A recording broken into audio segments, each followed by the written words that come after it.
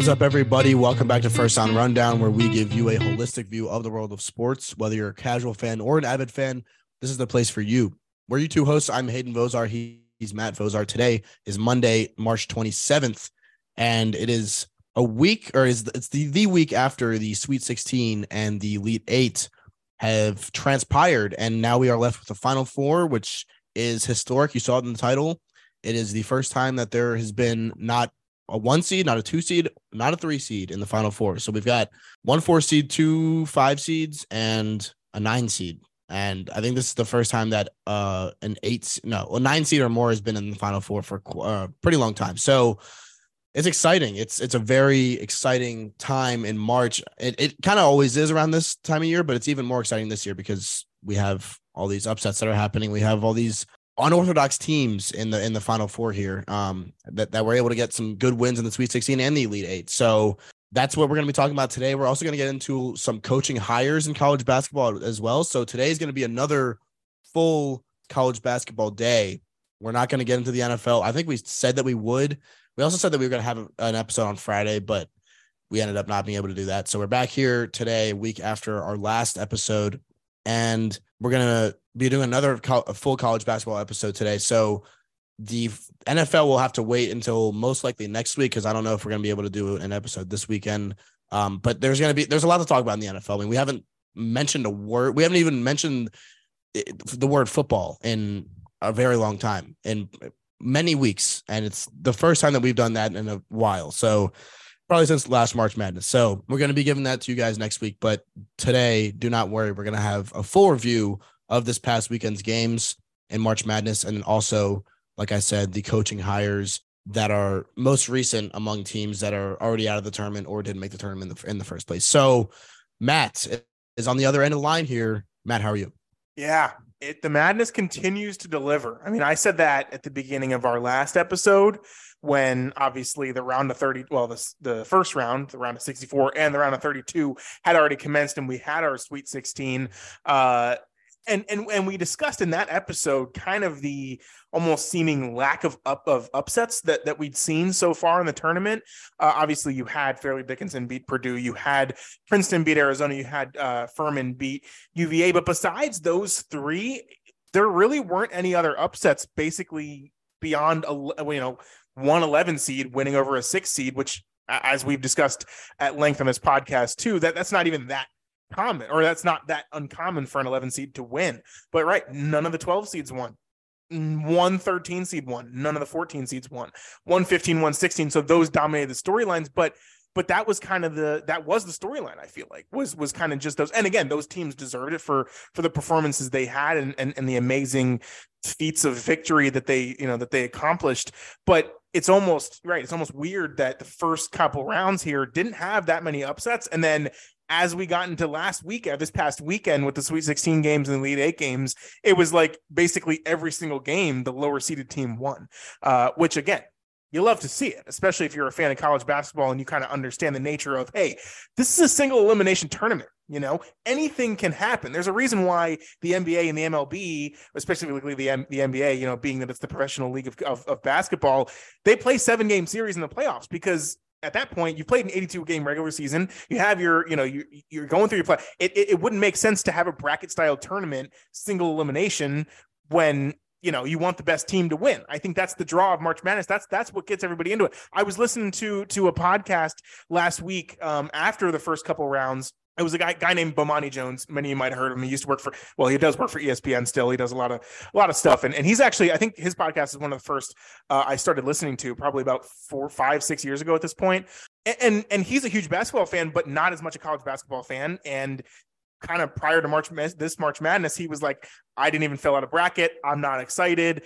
College basketball is just not good. It's not good basketball compared to the NBA. And we can maybe even get into that a little bit, during kind of our analysis here. But then, his very next episode, the following week, was basically him being like, I had a huge epiphany, basically being like, that's not the point. Like, the point is not to not fill out a bracket because you don't like the style of basketball that's being played. The point is not to, purposely not like the NCAA tournament because you don't really know any of the players or you don't really know what teams are good. The point is that it is the event. It is the tournament. It's a single elimination bracket. There's 64 teams, and then there's one team remaining at the end, and that's the draw of it. And so I think that it's been able to kind of capture everybody's hearts in the sense that this is what the tournament is. And so I hope that for our listeners out there who, I mean, obviously, some people are really into college basketball, and that's, we are.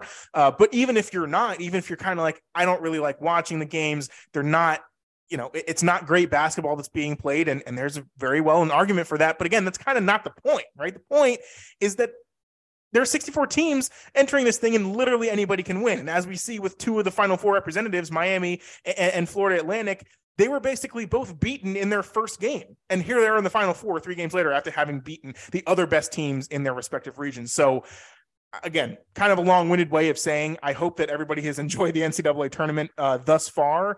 But also, even if you're not a huge fan of college basketball, you don't really need to know all the players. You don't really need to know the records of all the teams. You don't need to know how they fared in the regular season, who won the conference tournament.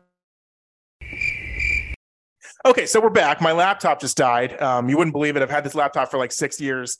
Shout out to it. Well, it was a laptop that I started college with. I still have it here because I moved around so much even after college. So I still have this piece of crap laptop. I unplugged it from, it was at 100% battery. I unplugged it. Me and Hayden started the Zoom meeting. And as basically from the start of the podcast until you heard the cricket noises go off, that was me. That was my laptop dying. That was how much my battery lasted. So like 10 minutes, like 8 minutes battery. That's what we're on with this laptop at this point. But anyway, the point is, what I was trying to make is that I hope that you realize that the NCAA tournament, or the March Madness, and just kind of everything that we've been going over the past few weeks, it's for the love of the tournament. It's for the love of what we have in college basketball and the event that is March Madness. Not necessarily the individual player. Well, obviously the individual players are great too. We had some great storylines, Marquise Noel and all these guys. But like, it's you don't have to know what the team's records are. You don't have to know who won the conference tournament. You don't have to know any of this stuff. As long as you just enjoy the product, like that's really all that matters. And I think that you can still be very compelled by the storylines that happen, the teams that win, the teams that we end up with, right, in the Final Four, which never, we could have never imagined.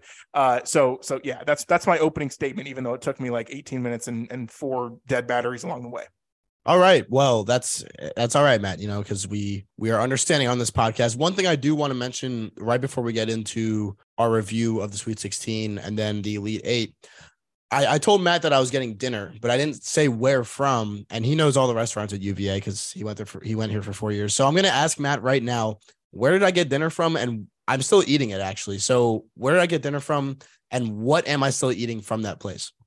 Well, you're probably eating pizza from Benny DeLuca's because that's where I told you to go when we were here. You're shaking your head, so I guess not. You just take my advice for once and go get that, but I guess you got to tell me now. But I thought about it, but that's not what it is. So take one other guess. I mean, there's really like very limited options that you can choose from. I'll say Roots, which is a very popular. Okay, that was it. Yeah, it's very popular. Basically, like a combination of Chipotle and Kava, except like really, really healthy, but like really, really good. It's yeah. I mean, it's a staple at UVA. They actually started building out. There's one in Blacksburg now at Tech. There's one actually near where I live in Richmond too. There's actually one downtown Richmond and on the West End, which is we're closer to the West End. So I was able to start having Roots again after I got back from college, which was like the best thing ever. And shout out to also when I lived in Northern Virginia and Fairfax, the closest Roots to Northern Virginia and Fairfax was like 2 hours away in Charlottesville. And then basically was the apartment complex that I was living in. I like drove around the corner one time and I saw the Roots logo in a window and I was like, what? And it turns out that they built a Roots like in the apartment complex next to mine. And it's like, out of all of Northern Virginia is like bigger than every other like area of Virginia. And I was like, are you kidding me? Of any place in the entire Northern Virginia area, they built one right next to my apartment complex. And then shout out to me because I moved like 2 months later before it was actually built. So there you go. Dang, he missed the grand opening of the Fairfax Roots right across from his apartment. Anyway, that was just a little bit of a fun quiz there, but we are going to get into March Madness right now. So I think the best way to go about this is probably to go Sweet 16 first, just talk about those games, like briefly overview, because there was 8 of them. I think it's best to go by day and just talk about the games that we want to on each day. So I'll start with Thursday here. and just talk about, well, first of all, we had the handling of UConn over Arkansas, which I don't think really anybody expected. I thought Arkansas actually was going to have a pretty good chance in this game. They typically do well in the tournament. They've made it to the Elite Eight the past 2 years. And so I thought maybe since they have experience and since their coach has experience, I forget his name, but since basically their whole team and their coach has experience, I know they've lost a couple of their players in those 2 years, but I thought they were going to be able to do it. And I didn't think they were going to be able to beat UConn, but I thought they were actually going to at least be able to stay in the game, make it a close game, and kind of and show that they were worthy of being there. I'm not saying that they weren't worthy of being there, but I think UConn's just really good. That's probably what it boils down to here. So that was an interesting game. I didn't really get to watch a lot of these games. Unluckily, again, it's all these games were at night, most of them were at night. I think they all started, or no, they started like 2. So I think I watched some of the Kansas State, Michigan State game, and then also some of the UConn Arkansas game. But I turned off the UConn Arkansas game just because it was a blowout and I didn't want to watch it, because at the same time, Kansas State, Michigan State were going into overtime. So I wanted to watch that game, and I caught the tail end of that. That was a thriller and a half. Let me tell you, I don't think we've had an overtime game throughout this whole tournament until now. If I'm not mistaken, I may be mistaken and forgetting one game, but I'm looking at Matt here. He's not giving me any signals, but I think this was the first overtime game we've had this whole entire tournament, which is interesting because it usually happens that there's at least one in the first round or one in the second round that goes into overtime, and it's, they run the score up to almost 100 points or over 100 points or whatever. This game was 98-93, this Kansas State Michigan State game, and yeah, it was just an absolute barn burner. Kansas State ended up winning, and it was good for them until they met FAU in the Elite Eight, but we'll get to that later. Tennessee FAU, okay. This is the thing about Tennessee, and I hate to come on this podcast and act like and say, oh, I knew it. I knew that FAU was going to win. No, I thought Tennessee was going to win because I hadn't seen FAU play a lot this season. I knew that they were good, but they're in the CUSA. Like they just don't scream Final Four to me. I don't think they screamed Final Four to anybody. So I was going into this game thinking, okay, Tennessee's going to win, but I was also going into this game thinking, okay, Tennessee was also one of those fraudulent fraudulent 4 seeds that I pointed out before the tournament even started. I was super surprised when Tennessee beat Duke in the round of 32, and I think more surprised at how many turnovers Duke committed, and that's why they lost. And we saw that on Thursday with FAU beating Tennessee. Tennessee just can't score points. They scored 55 points. They scored 65 against Duke, but then they scored 58 against UL Lafayette. Like they can't score points. And the only reason that they were able to score points against Duke is because they had turnovers and they had transition points off of turnovers. So I think that we really missed a chance to see Duke go far. Again, I don't want to harp on this any longer. I had them in my Final Four, so I'm a little bit salty still, but I think Duke probably would have rolled over both Tennessee and FAU if they were able to keep themselves out of turnover trouble, and they weren't. Tennessee moved on to the Sweet 16 and then got beat by 7 points by FAU, who again is from the CUSA, and just nobody expected to go far. FAU's done a great job, and obviously they were able to beat Kansas State too, so kudos to them. But I just think FAU over Tennessee was just a product of this region being super, super bad, and Tennessee just not deserving a 4 seed, and Tennessee not being a really good team that is good in the tournament, that's able to win the tournament. So that's my overview of that game. And then Gonzaga UCLA. I mean, this is another game that just should not have gone Gonzaga's way. UCLA, I think, was up by 15 at halftime or something like that. Or no, they were up by 13 at halftime, I believe. And then they got outscored by 16 points in the second half, and they ended up losing 79-76 to Gonzaga, lost by 3 points.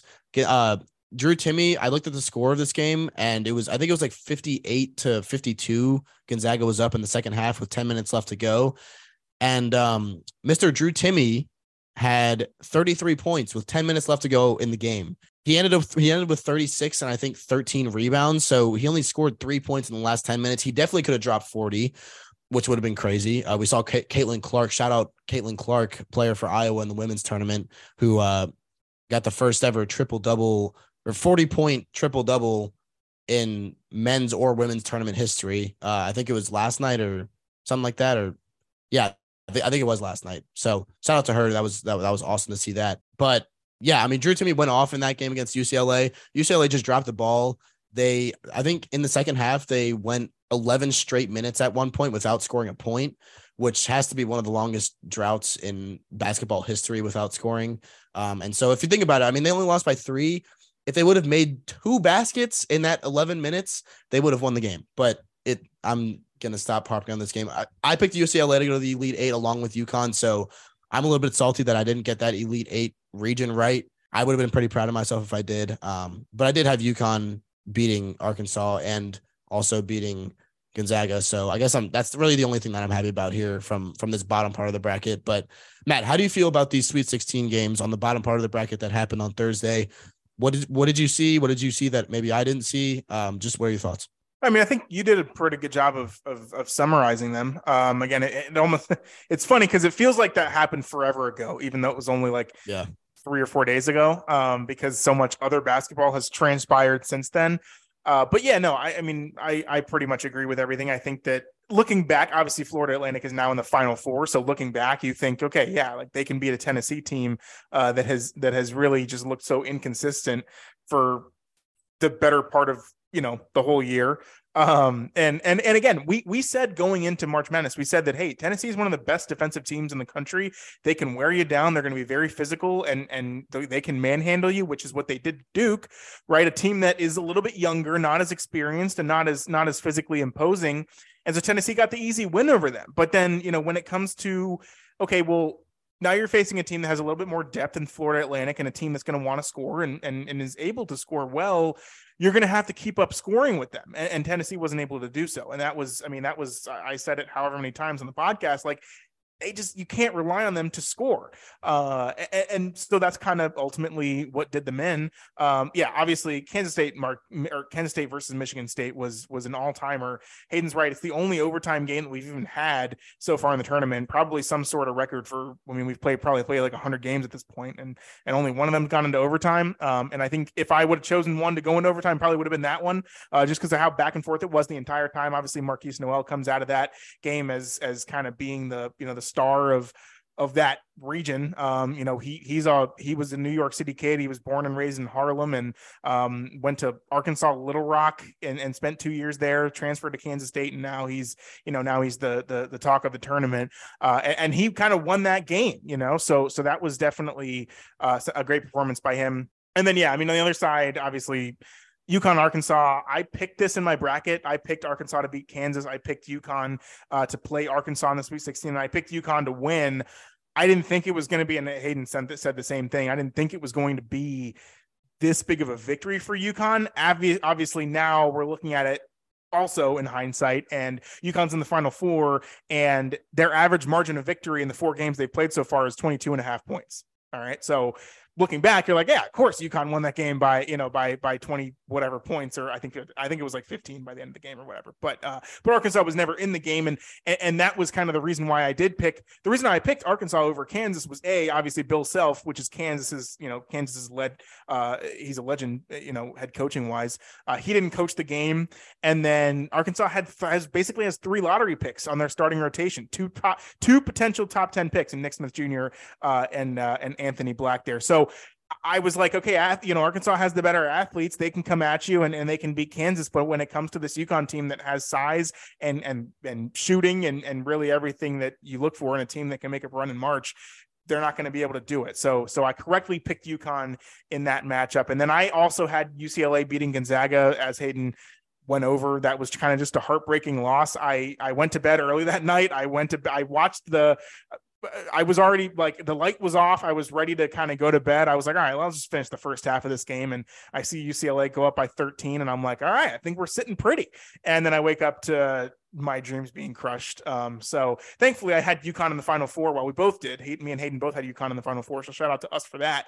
But obviously had UCLA winning that game. So didn't get the region perfect. But it was still, I think, they were great games though, right? And that's aside from, kind of the Arkansas UConn game, pretty much every other game was at least competitive on at least on that half of the bracket. So I guess going to the top again, I'm not going to spend kind of too much time on this. Obviously, San Diego State beats Alabama. That was a crazy game. It was just interesting because you're like, it's such a mix of styles. Like Alabama's like shoot the ball, get layups, shoot 3-pointers, like fast offense. And San Diego State is the most defensively minded team probably in the entire tournament. And hey, San Diego State's version worked better. I think that you had Nate Oates as the coach for Alabama, and he's one of those like kind of analytic guys where it's like, right, you want to focus on getting layups and shooting 3-pointers because those are the most high percentage types of shots, and they will over the course of time get you more points per points on average. Now, again, the key there is that over the course of time you'll get more points. Now that works well when we're talking about an 82 game regular season and or a best of 7 series in the playoffs. However, March Madness and college basketball as a whole is neither of those. It's a 30-game regular season, and then it's a single elimination tournament of 64 teams. So that kind of style of basketball doesn't really work when you kind of get to this level of being in the Sweet 16, where you're going to be playing another team that's already won 2 games in the tournament so far. So I didn't really like the coaching decisions by Nate Oates on behalf of Alabama. They were the number 1 overall seed. That was kind of everybody's pick to win it. Well, not everybody's pick to win it all, but they were the overwhelming favorite because they were the number 1 overall seed. And it was a little bit surprising that they went down. I mean, they were up by 9 in the second half, and then San Diego State just goes on a big run, and Alabama just couldn't really keep up. So obviously a surprising result, I think, to obviously have kind of that number 1 seed be eliminated there. And then the other game on that side of the bracket was Creighton-Princeton. Obviously, Creighton was favored by 10 points. They won by 11. They were pretty much cruising the entire time. I picked Creighton to go to the Elite Eight in my bracket. I picked them to beat Arizona. Kind of got lucky that they ended up playing Princeton instead. So I got the dub on that. But obviously, pretty much expected Creighton to win that game, kind of full the way through. Miami beat Houston, and obviously, we're talking about Miami a little bit more too because they're also in the Final Four. So they pretty much ran through the 2 hardest opponents or the 2 most favorite teams in this region here. It was interesting to watch this game because it just seemed like Houston, like they kind of got down early and didn't really have much fight. It didn't seem like they kind of wanted to really, I don't know. It kind of seemed like they packed it up. They were like, all right, yeah, we're getting beat. So I think that's kind of it, boys. And, let's go on home. Obviously they didn't actually think that they wanted to win the game because the goal is to win the championship, but it just didn't seem like they really had a lot of, oomph to kind of get them over the edge and really start competing in this game. So yeah, kudos to Miami for taking that game. And then obviously at Texas and Xavier, similar to the Arkansas UConn game. It wasn't really a game. Texas was winning by 17 at halftime. They won the game, I think, by 12 or 13 points. So it was very much a classic kind of blowout by Texas there. Despite not having Dylan DeSue, who was kind of their star player, he had 28 points in their win over Penn State to send them to the Sweet 16. They didn't even have him in this game, and clearly enough, they didn't need him. They got a really easy win over Xavier. So Hayden, if you have any thoughts on those other 4 games on the top side of the bracket, then we can move on to the Elite Eight games. Yeah, I think what you said about the Houston-Miami game, and with Houston kind of just fizzling out, not really having the oomph to create a comeback, I think it was interesting because Houston isn't that kind of team. I feel like we see Houston is usually one of those teams that never lets up. They're always able to come back from a deficit. We saw in the Houston-Auburn game in the round of 32, where Houston ended up winning by 17 points. Houston was down by 10 at half to Auburn in that game. And I think they came out in the second half and went on like a 30-10 run. So they were basically up by 20 points. No, they were up by 10 points within like 5 minutes of the first, or not 5 minutes, but I think it was like within the first 10 minutes or 15 minutes of the second half of that Auburn game. They were up by 10, and they had come back from that 10-point deficit and then put on another 10-point lead onto Auburn. And they were able to win that game by 17. And then Miami did kind of the same thing to them. I think Miami was up by 8 or 9 maybe at halftime. It was like in the 7-9 range, I think. I can't remember exactly what it was. Miami was up over Houston, and I was thinking the same thing. I was like, okay, we saw it against Auburn. We're going to see it against Miami. They're going to come back. Miami's a better offensive team, but their defense sucks. Matt was I'll give credit to Matt for this. He was talking to my mom and I yesterday because I was actually back in Richmond watching these games, and he said to my mom and I, Miami has the 104th ranked defense in terms of like defense, I guess, total defense or defensive efficiency in all of Division I basketball, which means they are basically at like the bottom part of the top third of Division I basketball. And they're an ACC team. Like they are past the 100th in defensive ranking, and they're an ACC team. They should be at least up in like at least the 50, right? But and especially if they're this, if they're this far in the tournament, if they've been to this point in past tournaments, which they have been, it's just really weird to see a team like this just absolutely beat up on a team like Houston, who, right, is the most athletic team in the country, in my opinion, and has a lot of playmakers on offense. They just weren't really able to get it done against Miami, especially when Miami was just scoring constantly. And just, yeah, they played a great game against Houston. I can't really ding them for that. Can't really ding Houston either. I guess they just weren't really able to get that extra firepower that they were against Auburn. And then the only other game that I really cared about in this slate of Sweet 16 games was the Alabama San Diego State game. I had Alabama in my Elite Eight. I had Alabama in my championship game, actually. So I was pretty bummed about this, but also so did everybody else. And so I don't think it really would have mattered. Actually, it wouldn't have mattered. Even if Alabama made it to the Final Four, I still would not be in the running to win my pools. I don't think so.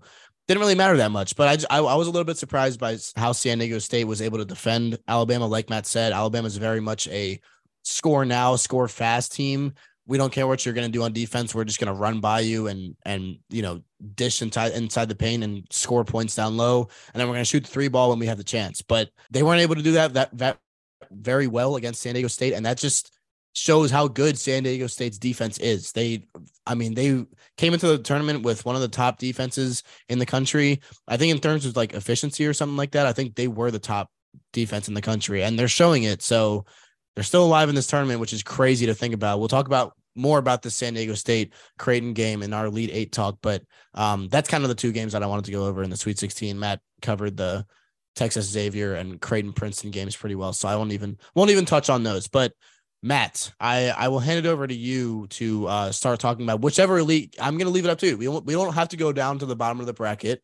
Okay, we don't have to go back down. We can talk about San Diego State and Creighton, or Miami and Texas if you want. It's up to you. I'm going to go Florida Atlantic, Kansas State. I think that was the first game of the Elite Eight. So I'll kind of go, I guess, in chronological order. But I think that too, it's almost, and again, with Florida Atlantic being in the Final Four, nobody picked them to be in the Final Four. Nobody thought they'd be here, right? But I think that they're a real team. They're a good team. And again, like Hayden said, we were watching this game together before the game started. I told him, I was like, dude, I think Florida Atlantic is going to win. Mostly because, as I pointed out with the Tennessee Duke game, it was another one of those betting situations where Vegas hung the number. They opened it at like Kansas State -2. And you're like, dude, what? Kansas State should be favored by like 5 points or 6 points over Florida Atlantic. And then all the bets came in on Kansas State, and the number didn't move. And that's when you know that the other team is going to win. So that was kind of mainly why I was like, yeah, Florida Atlantic is probably going to win just because of the Vegas stuff here. But seriously, like they just the rotations they have, they're deep team. They shoot the three well. I told Hayden too, another stat coming in this game. They had gotten to the Elite Eight without shooting above 30% from three in any of their previous 3 games to get to that point. It's the first time that's happened in NCAA history, or tournament history.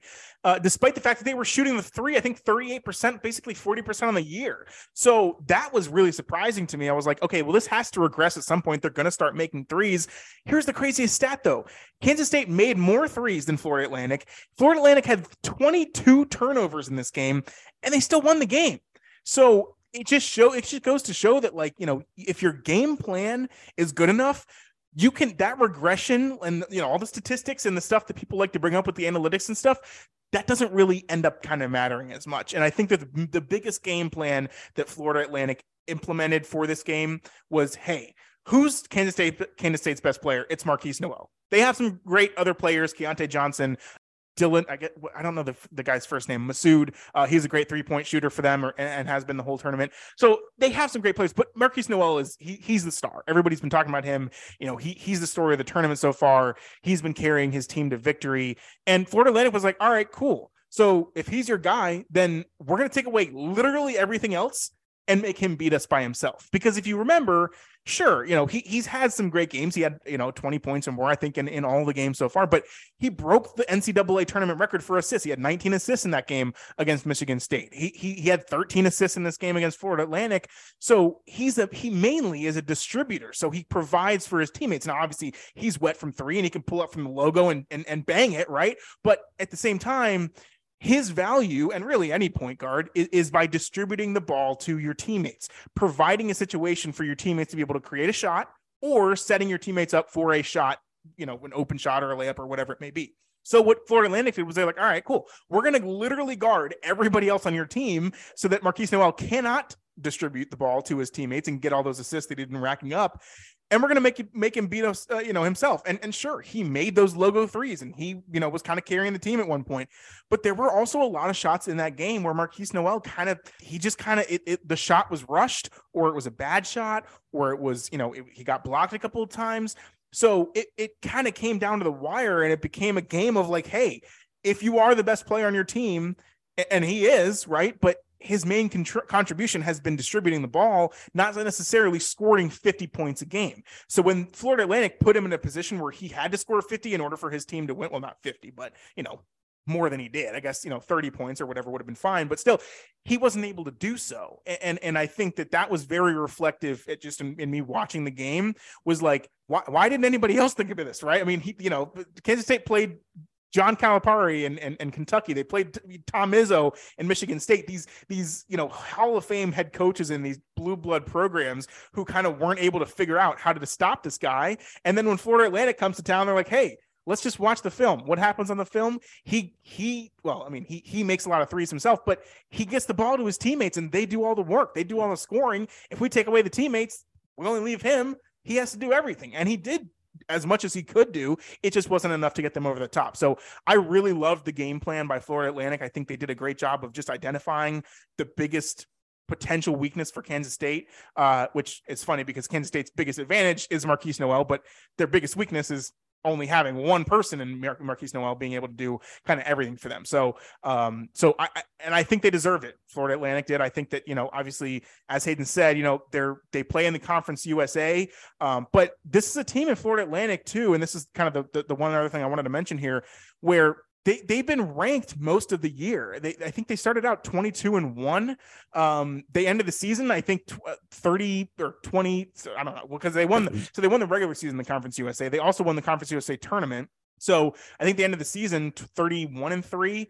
They're now 35-3 or something like that. So they ended the tournament being tied for the most wins in all of college basketball, I think, with Houston, and maybe Charleston, I think too. But either way, this team won a lot of games in the regular season. So it's one of those things where, and I kind of might even get to this in a summary too, but it's like they would have made the tournament as an at-large bid anyway if they hadn't won their conference tournament, and they could have made a deep run anyway. So I think that you kind of think of Florida Atlantic as, oh yeah, they won the Conference USA. Yeah, they had a lot of wins, and okay, here they are in the tournament. Yeah, it makes sense. Okay, they're an 8 seed or they're a 9 seed, and they're playing a tough Memphis team in their first game. All right, cool. But realistically, Florida Atlantic should have been probably a 5 or a 6 seed, now thinking back on it. And obviously, right, they're in the Final Four. So I wouldn't be saying this if they lost their first game to Memphis, which they actually should have lost their first game to Memphis. But either way, this was a really great team all year. And I think that I don't want it to be undersold by the fact that it looks like a Cinderella run when realistically they could win the national championship. So that's kind of the flowers that I want to give to Florida Atlantic here of yeah, they're here in the Final Four as a 9 seed. It doesn't happen very much, but in my view, they're not your typical 9 seed, and B, usually your Cinderellas, your Loyola Chicagos, your George Masons, your VCUs, that type of thing. Usually you don't think of them as a team that can win the national championship once they get to the Final Four because they're playing the other best teams that have made it that far. But Florida Atlantic's a team that I would not be surprised if they did win the whole thing. So at least that is out there now. And hopefully you kind of get a little bit of bigger picture understanding of this team is really legit.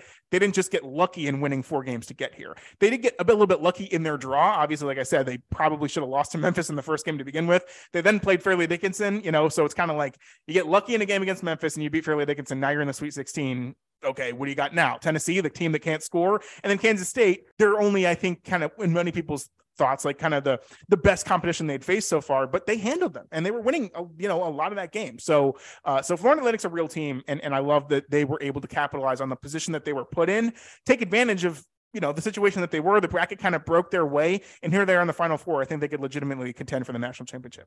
Alrighty, I'm going to talk about San Diego State Creighton, which if you're watching this game, this was probably one of the best games of the tournament. There wasn't a lot of scoring, so the final score was actually 57-56. San Diego State won, and yes, it was only by 1 point, and it's a little bit of a weird finish, which I'll go over in a little bit. But just to kind of give the game summary of this game, it was back and forth. I mean, it was score after. It was basically like whichever team scored on a possession, the other team would score next, and then both teams would get like 2 stops, and then they would score again, and then the other team would score again consecutively. Like it was whenever one team scored, the other team would score too. It didn't stay like that the whole game. Obviously, it wasn't a difference of 2 or 3 points all game, but I think maybe the highest deficit in this game was like 5-6 points, maybe something like that, and it ended up to be. I mean, in the last 5 minutes or so, it was. I think the highest deficit was like 2. So it was very back and forth in the last 5 minutes. The last minute of the game took absolutely forever. Actually, the last 6 seconds of the game took probably even more time than did like the rest of the second half. It was actually insane. Actually, Matt and his wife, Maureen, were they pulled up in the driveway. They wanted me to help them move some stuff out of their car. And it was actually right at the end of this game, at the tail end of this game yesterday. And I was watching it and I was like, hold on, this game is about to end. There's 6 seconds left. One guy just got fouled and he's going to the free throw line. And then it was like, oh, wait, no. It was an out of bounds call. And it was like, okay, yeah, there's only 6 seconds left. There's probably one more play, whatever. And then there was like, oh no, this guy got fouled with 1.2 seconds left. Now we got to review how much time is left on the clock, as well as reviewing whether the guy was fouled or not, which I don't think they even did, because I don't think they can do that even below 2 minutes. It was actually the most confusing and outlandish finish to a game I think I've seen in a long while, but it was entertaining to say the least. So that brings me to the end of this game, which I think is probably what everybody's interested in, which is it was 56-56 with probably about 30 seconds left to go. I don't really know the exact timing of it. But I'm pretty sure there was like an out of bounds call with 6 seconds left. It was like 6.7 seconds left on the clock. There was an out of bounds call that was a little bit controversial. Nobody really knew who it was out on. It ended up being out on Creighton. So San Diego State got the ball with 6.7 seconds left. I think in Creighton's territory, like on Creighton's half of the court. So they had plenty of time to work with. 6 seconds and you're already on their side of the court. They had plenty of time. And then so they passed it into one of their guards and he kind of like sizes up the defender a little bit. Then he drives with his left hand and he goes up for kind of like a little floater. And Ryan Nemhard, who used to play for Gonzaga, who transferred to Creighton and is one of their best has been one of their best players this year. All right, I'm going to step in here. I thought it was the same guy too. It's actually his younger brother. Andrew Nemhard played for, it was Andrew Nemhard. He played for Gonzaga in the year that they made the title run and lost to Baylor. And actually, I think he was on their team last year too. He's actually in the NBA now. I don't know if he's in like actually on a roster or the G League or whatever, but this is his younger brother, Ryan, who's been committed to Creighton the whole time. But yeah, I was extremely confused. I only know that because I heard on another podcast where they were like, his older brother played for Gonzaga. I was like, wait, this guy played for Gonzaga. And then I was like, oh, it's actually 2 different people. So yeah. Oh my gosh. That's great. Because they look exactly alike too. Yeah, for sure. Yeah. Looking at them, I honestly thought it was the same guy, but okay. So yeah, Ryan Nemhard, younger brother of Andrew Nemhard, who's played for Gonzaga. He went up for, he was the guy that was defending the San Diego State guard who went up with the little floater at the last second. He ended up fouling. So like while the San Diego State guy was in the air, he didn't really do anything to his arm, but he kind of pushed the San Diego State guy while he was in the air. The guy fell. He maybe a little bit of a selling job, but I don't really think he sold it that much. He didn't seem to flop that much. It seemed like he actually got pushed and fell over because of it. He was really high up in the air, so that's probably why. But it didn't look like that hard of a push from Nemhard, but they had to call it because in that situation, you have to call that kind of thing and then go review it. I'm not sure if they reviewed the foul. It was confusing because it was like they were trying to figure out how many seconds to put that were left on the clock when the foul actually happened, which ended up being 1.2. the ball, like the buzzer ended up going off before the ball went into the hoop. So they had to review it to see how many seconds were left on the clock when the foul happened. And then I think they also reviewed whether it was a foul or not. I heard the commentator say something like, you have to call this kind of foul, or you have to call a foul in this situation this late in the game because it's reviewable. And so then you can kind of see if he actually fouled him or not. So they ended up upholding the call. San Diego State guy got 2 free throws. He missed the first one. Usually what they tell you to do in this situation is make the first one, right? So you go up by 1, because again, it's tied at 56. So if you make the first one, go up by 1, 57, 56, you can miss the second one. And there's only 1.2 seconds left on the clock, miss it on purpose. And you force Creighton to basically get a rebound. And then after getting a rebound within 1 second, heave it down the court for a full court shot and make that. So usually in that situation, right, you want to miss one, but you want to miss the second one. So this guy missed the first one, and it's like, oh shoot, if I miss this one, it's still tied and we're probably going into overtime. So, or I give Creighton a chance to go down and score in 1 second, which ended up not happening. He ended up making the second one. Creighton passed it down the court, like heaved it down the court with this guy that I'm going to quick mention before I stop yapping and we can get into the next thing. But yeah, Creighton heaved it down the court. It got tipped out of bounds. That added another like 10 minutes onto the game because they were trying to figure out who it went out on and whether the game was over. And after 10 minutes of reviewing it, the ref just like looks over at the scorekeepers and he waves his hands like saying basically it's done. Like there's no contest anymore. And then everybody goes crazy on the San Diego State sideline. And yeah, it was very controversial to say the least. But I don't think that people were complaining about it much because again, there was so much that happened in the last 6 seconds. It's like, you can't attribute it to one little thing happening at the end of the game. The foul, I think people kind of agree that it was clearly a foul. Again, it didn't look like that much of a foul, but in that situation, you need to call it because it's the last shot of the game. And if he was impeded from shooting the ball in any way, then you have to call that kind of thing. Last thing I will mention is the guy who heaved it down the court to try to give Creighton a chance to score with 1.2 seconds left. So his name is Baylor Shireman. He's number 55 for Creighton. So here we go.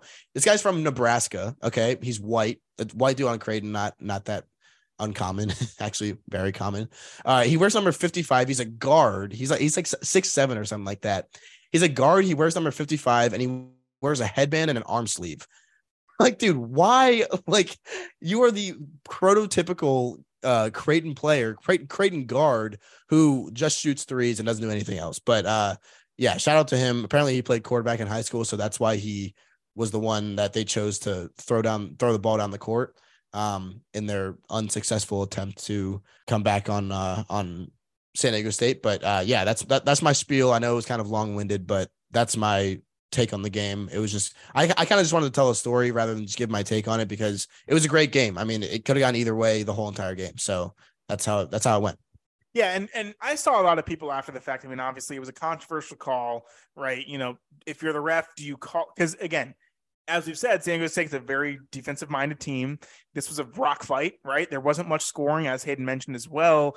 And in those types of games, there's a lot of pushing and pulling. There's a lot of, physical activity going on.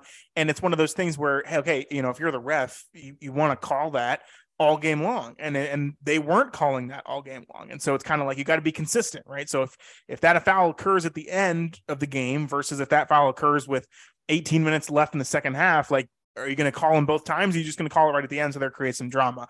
I don't know. Either way, it was what it was. It was a foul by the letter of the law. Like, he grabbed his hip, he pushed him. It was a foul. And that was the funny thing for me is looking back on this and seeing on Twitter, everybody's like, yeah, well, that was a foul, but Creighton still should have won. And it's like, okay, you said it was a foul. So San Diego State deserves 2 free throws. They were in the double bonus. They make one of them. Game's over. Like, sorry, it's a foul. It is what it is. The ref, could have called it differently all game long, but it's like, you're going to start your argument with, yeah, I know it's a foul, but, and then it's like, okay, so yeah, if you admit that, then yes, you admit that the game was over. Like, it is what it is. So yeah. Houston, Miami, really quick, Texas, Miami. This is where my national champion goes down. I had Texas winning it all. I made it as far as anyone because Texas was one of the only teams left basically that could have been possible to be picked from the beginning. So very sad to see my bracket go down, especially in such dramatic fashion too. Like Texas was basically, I mean, they were winning the whole game. They were up by double digits with, I think 12 minutes later, up by 13 points with 12 minutes left, and they ended up losing the game by 7. They got outscored 37-17 since that point. This game was just, it was kind of crazy. I mean, again, you expect it to be higher scoring. Both these teams love to play offense. As Hayden mentioned, Miami has been terrible on defense the entire year. And ever since every tournament game, ever since the Drake game, which again, Miami and Florida Atlantic basically were gifted wins in their first round games. In their first round games, which is 4 games ago, they wouldn't even be here, and here they are in the Final Four. So that goes to show just the sliding doors moments that occur in these types of tournaments. But yeah, I mean, Miami, and it's classic, March, you want to be on a good run and you want to have good guard play, and that's all that Miami has. And it's so cool to watch them play because it's almost like I was listening to another podcast. Shout out the Mark Titus podcast. Mark Titus podcast. I think he's with Barstool now, but he used to be with Fox Sports. But anyway, I was listening to his podcast and he put it, I think, pretty perfectly in saying basically like this Miami team is basically like they're just playing a very high stakes version of a pickup game. Like their entire team is just like, all right, like we'll go out there and just score the basketball. Like we'll just pass around a couple times. Like, oh, you guys going to play? Cool. Yeah. Jump on the court with us. Like, oh, we're down by 12 at halftime. Oh, I guess we should actually start trying now. And then, all right, just make all of our shots. And yeah, just a very interesting vibe that this Miami team has. And it's backed up by their coach, Jim Larinaga, who's like this 73-year-old guy who's just like a grandfather. And he's like, yeah, I mean, got to play some defense and all right, cool. And it's just like, I would love to be on this Miami team, just like on this run. But hey, I mean, they made it to the Elite Eight last year as a 10 seed. So, and they brought pretty much everyone back. They had a transfer in Nigel Pack. So one of their best guards, Nigel Pack, is from Kansas State, another team who made the Elite Eight and had a shot to make the Final Four. So that only bolstered, their lineup here. I think that, right, it was a surprising comeback, but that's kind of what they've been doing all season. They won the ACC. Like, I think that kind of goes a little bit unnoticed here too, is the fact that same with Florida Atlantic, like, Florida Atlantic, they were 32-3 coming into the tournament. They won Conference USA regular season. They won the conference tournament. Miami had a great record. They were good all year. They had some, a couple bad losses, but they were the 1 seed in the ACC tournament. They lost early and they lost to Duke.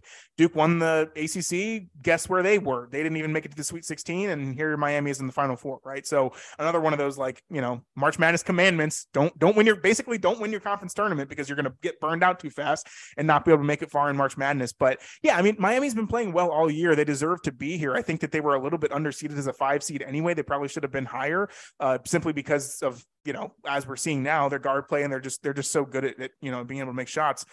They shot 64% in the first half, and they were down by 7 at halftime. That goes to show just the craziness of the vibes of this game. But the big storyline is, and again, the refs and whatever. I mean, we had the Creighton situation in Creighton, San Diego State.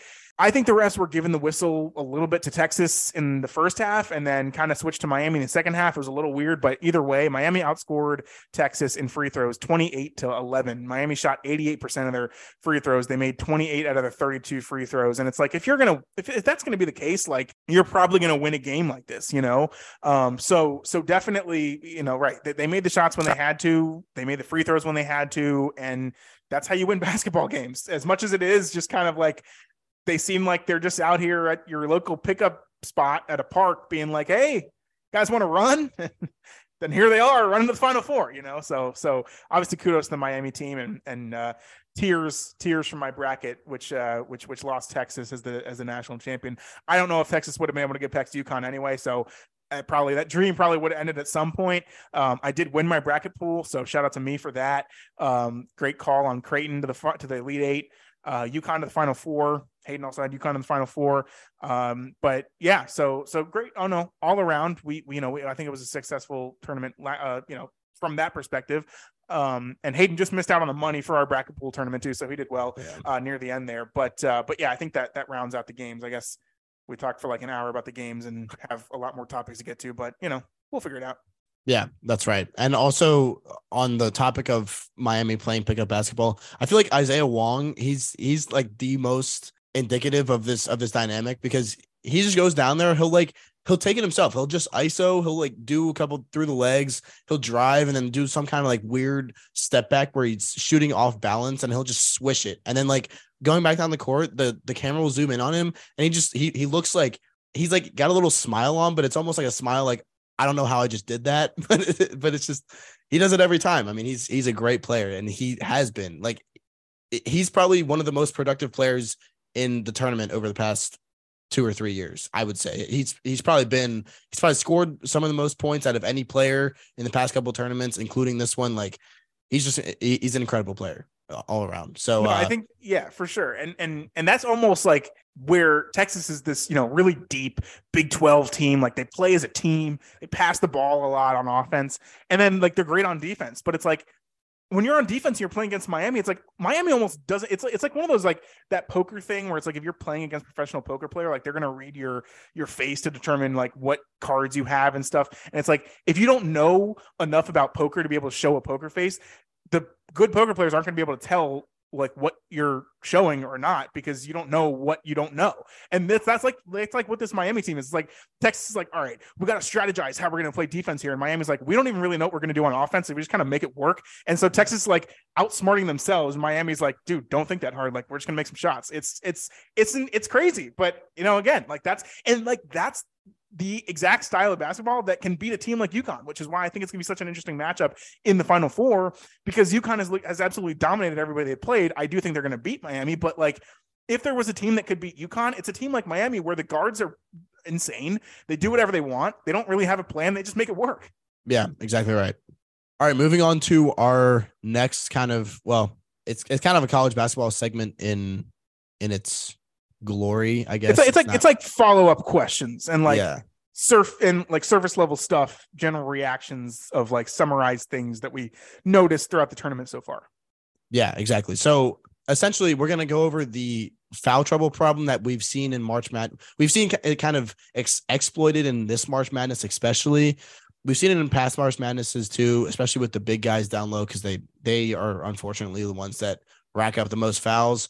But it's basically the foul trouble problem that we've seen this tournament, especially with guys like Drew Timme, guys like Keontae Johnson. It happens a lot, and we're going to go over it a little bit. Matt's also going to talk about some non-NBA stars that are returning. He's going to make a case for why some guys that may not be a high draft pick in the NBA, why they should just return to their schools, even if it's their 5th or 6th year or whatever, why they should do that and why it's beneficial to do so because of all of the money that comes into college sports now. And then the third one is kind of almost like he kind of already mentioned it a little bit with his talk about Bomani Jones and how Bomani Jones was making the argument to not make a bracket or not watch March Madness just because there's so many bad teams that play. But he's getting proven wrong now with bad teams that are winning and all the mix-ups that are happening, all the good teams that are losing. So we're going to have a little bit of a talk about that. It won't last too long, but Matt's going to kind of take it away, and then I'll react a little bit to each thing. So Matt, go ahead. Yeah. So on the foul trouble, this was just a pattern that I noticed mostly this past weekend. It started with Keontae Johnson at Kansas State. He's basically their second best player. He had 4 fouls, I think, with like 17 minutes, or no, I think he got like 2 quick fouls in the beginning and sat on the bench for 3 minutes in the first half, got another foul before halftime, got his 4th foul with like 12 minutes remaining or something. And this was when it was a very close game still. And he spent the next like 6 minutes on the bench. And similarly, you had obviously Drew Timme at Gonzaga. He picked up his 4th foul, I think 18 minutes left in the second half. Now, obviously, at that point, I think they were already losing by like 15 to UConn. We didn't even go over that game, by the way, but we don't really need to because UConn absolutely dominated and they won by like 28 points. But yeah, same thing though. Drew Timme goes on the bench and then UConn basically takes the lead from like 15 to 30 within the span of 6 minutes while Drew Timme was on the bench the whole time. And then even with Norchad Omier, who he's the big man for Miami early in the second half as well, got into foul trouble, had to sit on the bench for a while. They put him back in with foul trouble and he was able to kind of stay clean and obviously helped his team to a victory. So I think it was a positive impact there, but it just kind of struck me that like, it's not like this in the NBA. And I realize that you want to add that kind of like nuance into the game to make it worth it to like foul at certain points and then not foul at other points. But Hayden's right. It just ends up being the big guys because they take the brunt of the, physical altercations that occur at the rim. And so they're much more likely to get fouls called on. And it's like, the coach is like, okay, you got to call them out. And so again, I don't know what the solution is here. I just noticed that it's a problem and I think it needs to be addressed. I don't think that moving the foul out range to 6 fouls, because that's what it is in the NBA. You foul out at 6 fouls. But then again, the NBA games are 48 minutes and college games only 40 minutes. So it's like almost a whole less quarter of a game that you're playing in college to begin with. So I don't think you should have as many fouls, because at that point, that would just encourage way more fouling than there already is. And so I don't think that would really work the best. And then you kind of think of other solutions. You're like, all right, well, then don't foul as much. And it's like, okay, well, then you're just going to get, you're going to let guys get easy shots or easy layups at the rim. I don't know. I think probably the best solution would be I think the coaches strategically, like they think it's this big idea where you got to save your guy if he gets into foul trouble, when it's like, okay, in reality, like play the guys, I think that would kind of be the biggest solution here is like, if it's a win or go home game. And actually Nate Oates, I kind of gave him a little crap early in the episode, kind of being like, your strategy sucks, dude. But one thing he did do was during the San Diego State game when, they're kind of down, Brandon Miller, who's Alabama's best player, he got into foul trouble early on too. And they're talking to him on the sideline. I think that, one of the sideline reporter, went up to him. They're like, hey, like, we noticed you took out Brandon Miller, like, for foul trouble, or, are you going to put him back? Or no, sorry. It was the other way around. He had already put him back in. They were like, what's your thought process on the decision to put Brandon Miller back in the game with foul trouble? And Nate Oates was basically like, hey, dude, this is a win or go home game. Like, we're up against it. We're the number 1 overall seed. We got to win the tournament. Like, if we lose the game, we're out. This is the end of our season. Like, we're not trying to preserve these guys for 30 more games here. So I think he actually probably had the correct response. Now, obviously it didn't end up going well for Alabama because they still lost the game. But I think that response is probably what I think coaches should think about more. Like, I think if Jerome Tang at Kansas State leaves in Keontae Johnson with 4 fouls, he probably adds another element to that game that could potentially, lift Kansas State to a win over Florida Atlantic and be in the Final Four. In terms of the refs calling all these fouls, I think they're pretty okay. I mean, obviously you had the Creighton situation, Creighton, San Diego State, but beyond that, I think it was pretty equitable throughout the rest of the tournament. Sometimes I think the refs can let them play a little bit more. Like, there doesn't have to be a call every time we're at the rim and there's like a guy that falls down, because it's like, that's what it's become. It's basically, if someone drives to the rim and the defender falls on the ground, the ref automatically is making the decision. Okay, did he set his feet? Did he not? Is it a charge? Is it a block? We're calling the foul regardless. Like, it can just be a non-call. But I think that, yeah, so I don't really know how to solve the problem. I just saw it as a problem. And I think that it's, I don't know. Like I said, I don't think you can really change the rules of the game, but I do think that there can be nuances in either the way that the refs call the fouls and or the coach's decisions to be like, hey, it's not that big of a deal. Okay, if you're Drew Timme, maybe don't go after the guy as hard on defense. If you're the other 4 players that are on the court with Drew Timme, help them out a little bit, right? Like, if you have fouls to give, you can give those fouls, and that way your most important player can be on the field or be on the court, longer than instead of just sitting on the bench and watching this game. Like, you got to think about it too. Like, a lot of these guys, this is the most important game, potentially the last game of their college careers, and they're watching from the bench for most of it. And it's like, that's just not, I don't know. That's not fun for me as a viewer. That's not fun definitely not fun for them as the player who's trying to win this game. So I don't know. That was just something I noticed. And I feel like I don't really know how to improve it. I just think that it's a problem. And I hope that we're able to kind of do something about it so that in the future, we don't see the biggest stars of these teams end up on the bench watching their teams lose for the last 12 minutes of a game.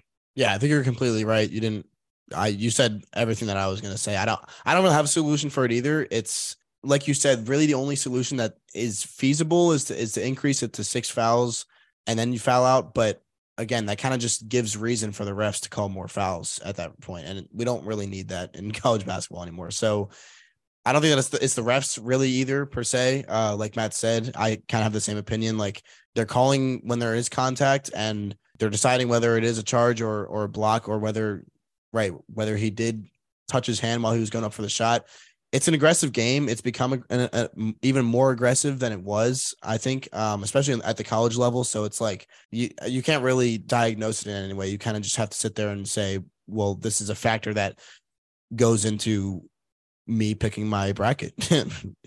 Teams that get into foul trouble, they are not typically going to do well. But no, I'm just kidding. But yeah, on a real note, like for the teams themselves, it doesn't really, there isn't really much of a fix. I don't think that we can, straight up diagnose it right now. So it's just kind of it's going to be what it'll be. So I don't know. That's kind of my thoughts on it. The next thing, like I mentioned, was just kind of non-NBA stars returning to their to play, either play at another team or play at their respective teams.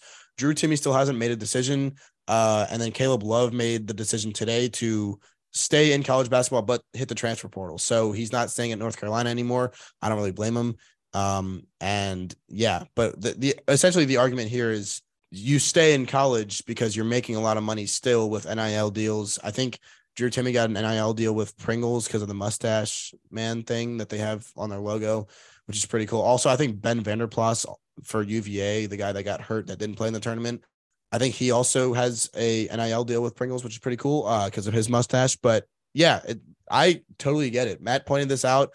I'm sitting here and my initial reaction, my only reaction to it is like, I totally get staying in college. I mean, we joke about it a lot. Like me and my friends joke about guys like Kihei Clark on UVA. Again, I'm using UVA examples because I know them best, but guys like Kihei Clark, who he'll probably go play overseas or something like that. But my friends and I joke, we're like, okay, it's your 5th year or your 6th year, like go get a job. But it sounds bad, but it's like, it's kind of true, dude. Like at some point you got to leave college. But then again, if you have eligibility still and you are gaining money, it's like, well, I can't really say anything to Kihei Clark because he's making more money than me. So I guess that's my reaction to it. That's kind of my take on it. Matt, what do you think? Well, the biggest one was Armando Bacot. I mean, he kind of started this whole, he gave me the idea actually for this topic. And then obviously with the way that March Madness has proceeded, we kind of saw other players that are in the same situation, but he came out and announced, he's like, I'm going back to college. I'm going back to school. He's, I think, still going to stay at UNC, which whether that's for better or worse, I guess we'll kind of have to see in next year when it comes around. But right, I think it's one of those things where, and it used to be that the best college players were going to be the top NBA draft picks. So if you have a great year in college basketball, you go to the NBA, you're a top pick. That's, you're all good to go. But we already know the top 2 picks in this year's NBA draft are not going to be from college basketball teams. You have Victor Wembanyama, who plays internationally, he's from France, and then Scoot Henderson, who plays for the G League Ignite. So it's one of those situations where, like, if you're not going to be an NBA star, like, which again, by the way that some of these guys play, Armando Bacot's probably the best example of, like, he's going to the NBA. He might not play significant minutes with anyone, but he's going to be drafted at some point. But Drew Timme, like, he's probably not going to be drafted by an NBA team. Adama Sanogo, the big guy for UConn, he has been the absolute rock of their team for this entire March Madness run, but his game just doesn't really fit the NBA. So it's one of those situations where, like, all right, wouldn't you just rather stay at college where you're already a superstar? You can, obviously, if you don't win the championship this year, which for all but one team, that's the case, you don't win the championship, run it back next year, see what you can do. Right, like I said, you're already a star on that team. You know that you're going to be able to, kind of be the star of that team going forward. And hey, with NIL now, like, you can make millions of dollars a year, which is the same that you can do in the NBA. So if you're not going to be a lottery pick in the NBA, it honestly is probably more worth it to stay in college and make either the same or more money, while playing for your college team, which is probably not, it's not super stressful. You're not, in a different city and kind of getting used to the NBA life. And yeah, so I don't know. I that would be my decision. Like, if I was Drew Timme, I would come back a year. I think that he said, like, in an interview or something, he came out and said, he was like, it just, like, my heart really isn't in it, like, playing college basketball for Gonzaga anymore. Which again, I can totally understand. Like, if that's your stance on it, if that's where you end up, is like, I don't really want to play college basketball anymore, and you can't kind of force your mind and your heart to kind of be in the same place there, then that makes total sense. But I don't know, just from, like, logistically, if you know you're not going to be a draft pick in the NBA and you're going to struggling for contracts, you're going to be grinding the G League, you maybe go overseas, right? You're playing in Latvia, like, is that worth it? Or is it better to just, like, stay at the place where you're already a superstar? Next March Madness comes around, your team's going to be there again. I don't know. I think it's an argument to be had. Like I said, if I was Drew Timme, I'd be coming back. We already see that Armando Bacot was one of the stars of college basketball anyway. They didn't even make the tournament, and, like, this was, like, breaking news. So I think for that to be the case, like, it might be worth it. Like I said, I would do it because you're not guaranteed multi-million-dollar contract with the NBA. Some of these guys are, like I talked about Arkansas, like Nick Smith and Anthony Black, like they had a great run, they made it to the Sweet 16. Okay, cool. You're on Arkansas, like whatever, but you're going to be a top 10 NBA draft pick. You're going to, get that first contract and make $1 million, a lot more money in your first year of the NBA than you would if you would have stayed back in college for NIL deals. So it's a different situation there. But yeah, I mean, for those guys who are kind of on the fence of like, do I return? Do I go? If you're not going to be a draft pick at all, especially, not a top 20 for like a first round guy, then I think it'd be more worth it to go back to college. I don't know. Hayden, what do you think on that topic? Yeah, no, I kind of already gave my thoughts before you did. So that's, that's that. But do you want to get on this last topic, or do you think you already kind of explained it enough? Yeah, I mean, I kind of did. I think that I just don't want to see any of it. Like, and you've already seen it where like, it's like, and I don't know, maybe I'm the only person who's seeing this because I'm really into this stuff. And so I will do the research and kind of be in it a lot deeper than a lot of people. But from what I've seen, it's like, oh, well, Final Four is going to have terrible ratings, even though this March Madness, like the first round, that Thursday and Friday games were the most watched March Madness of all time, like record-breaking TV ratings, which is great. Again, that means that people are watching this. Like from what, Bomani Jones is being all, and again, I don't mean to call the guy out. I just like, I love his podcast. Like I said, I've listened to him for 6 years. I love his podcast. It was just kind of like a turnoff to me when he said that. I'm like it's almost like you're trying to be different. I don't know. You're trying to be negative about something that is like a great event, like regardless of who or what teams are in it. But you're seeing that come across now with these Final Four teams where nobody could have predicted what the Final Four that we have. It's the first time in the college basketball history that we didn't have a 1 seed reach the Elite Eight. It's the first time in college basketball history that we don't have a 1 seed, 2 seed, or 3 seed into the Final Four. And so here you are, right? But I think that because of the amount of storylines that have been built up, like I wouldn't be surprised if the TV numbers are great, but you have all these haters who are and maybe they're just doing it for clicks. I don't know, but I just see a lot of people out here, like media people, who are like, oh yeah, the tournament's been great, but RIP to these TV ratings because the Final Four is going to suck. And it's like, all right, I mean, sure, if you have UNC versus Duke in a Final Four game like we did last year, and then Villanova, Kansas, like. Yeah, those TV ratings are going to be better simply because those those are basketball meccas. Like all those people are going to be watching regardless of who's playing. As long as their team's playing and you get to see who wins. But at the same time, like it goes on every year. And like I said, the event, March Madness, the brand, the occurrence, like it's bigger than what the teams are. It's bigger than the Blue Bloods. It's bigger than the coaches. So I think that, I don't know. I don't want to see any more of this slander on the TV ratings of the Final Four just because there's some teams that we don't know, Hayden. You got me? Yeah. That would be bad. Anyway, we're going to end off the episode for today. Thank you guys for listening. All these college basketball March Madness episodes have been long. I mean, hour 15 plus we're talking. Maybe not today. I'm looking at the time here. Probably not today. It's probably closer to like an hour 10-ish because we had a little bit of technical difficulty in the middle here because of Matt. Well, beginning because of Matt, which you guys will have noticed if you listen to the beginning, because if you're listening now, you must have listened to the beginning. So yes, we're gonna end it off for today. Thank you guys for listening. We will be back, like I said, most likely next week because I think I'm going out of town this weekend, which means I won't have time Thursday through Sunday to get it done. I'm trying to have as much fun as I can here in college, so it's affecting podcasts a little bit, but again, sadly enough, I'm not putting this podcast in front of a lot of things because we don't make money off of it yet. Hopefully we will soon. But if we do start making money off of it, I will start making it more of a priority. And obviously it'll become more of, I still love doing it. It's just going to become more of a priority for me once we start making money, and even before, like again, we've been in crazy situations. I've moved like 3 times in the past year and a half. Hayden, obviously, like he said, is kind of in the middle of college and enjoying his upperclassman years. Once I'm actually moving this weekend, like this Saturday and next Saturday. So like these next 2 weekends, once I'm in the same place all the time, I'll have a desk and a computer at all times that I can work off of. And I have access to the recording software and the Twitter and all that. I'm going to kind of get everything back together in terms of doing multiple episodes a week. Cause that's what we notice is that the podcast does way better when the more episodes that we have. So even if it's like even if it's, me and Hayden sit down on a Monday night and we record for an hour and a half and we split that up into 2 episodes per week. We record one and we kind of just record it for later in the week. If we do one recording session then, or if we do 1 hour long episode, then I do like a shorter 30-minute one later in the week.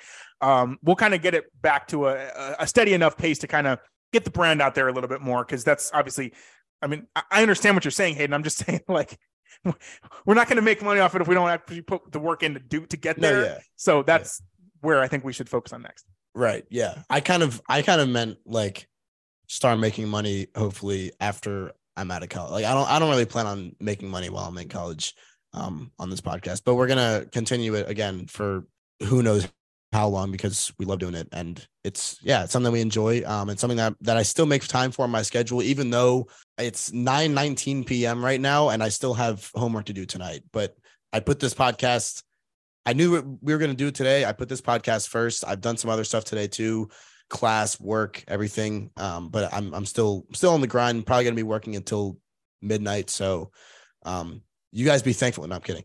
Anyway, yeah. Way too long of a lasting goodbye here. So I'm just going to say bye and we'll catch you next week.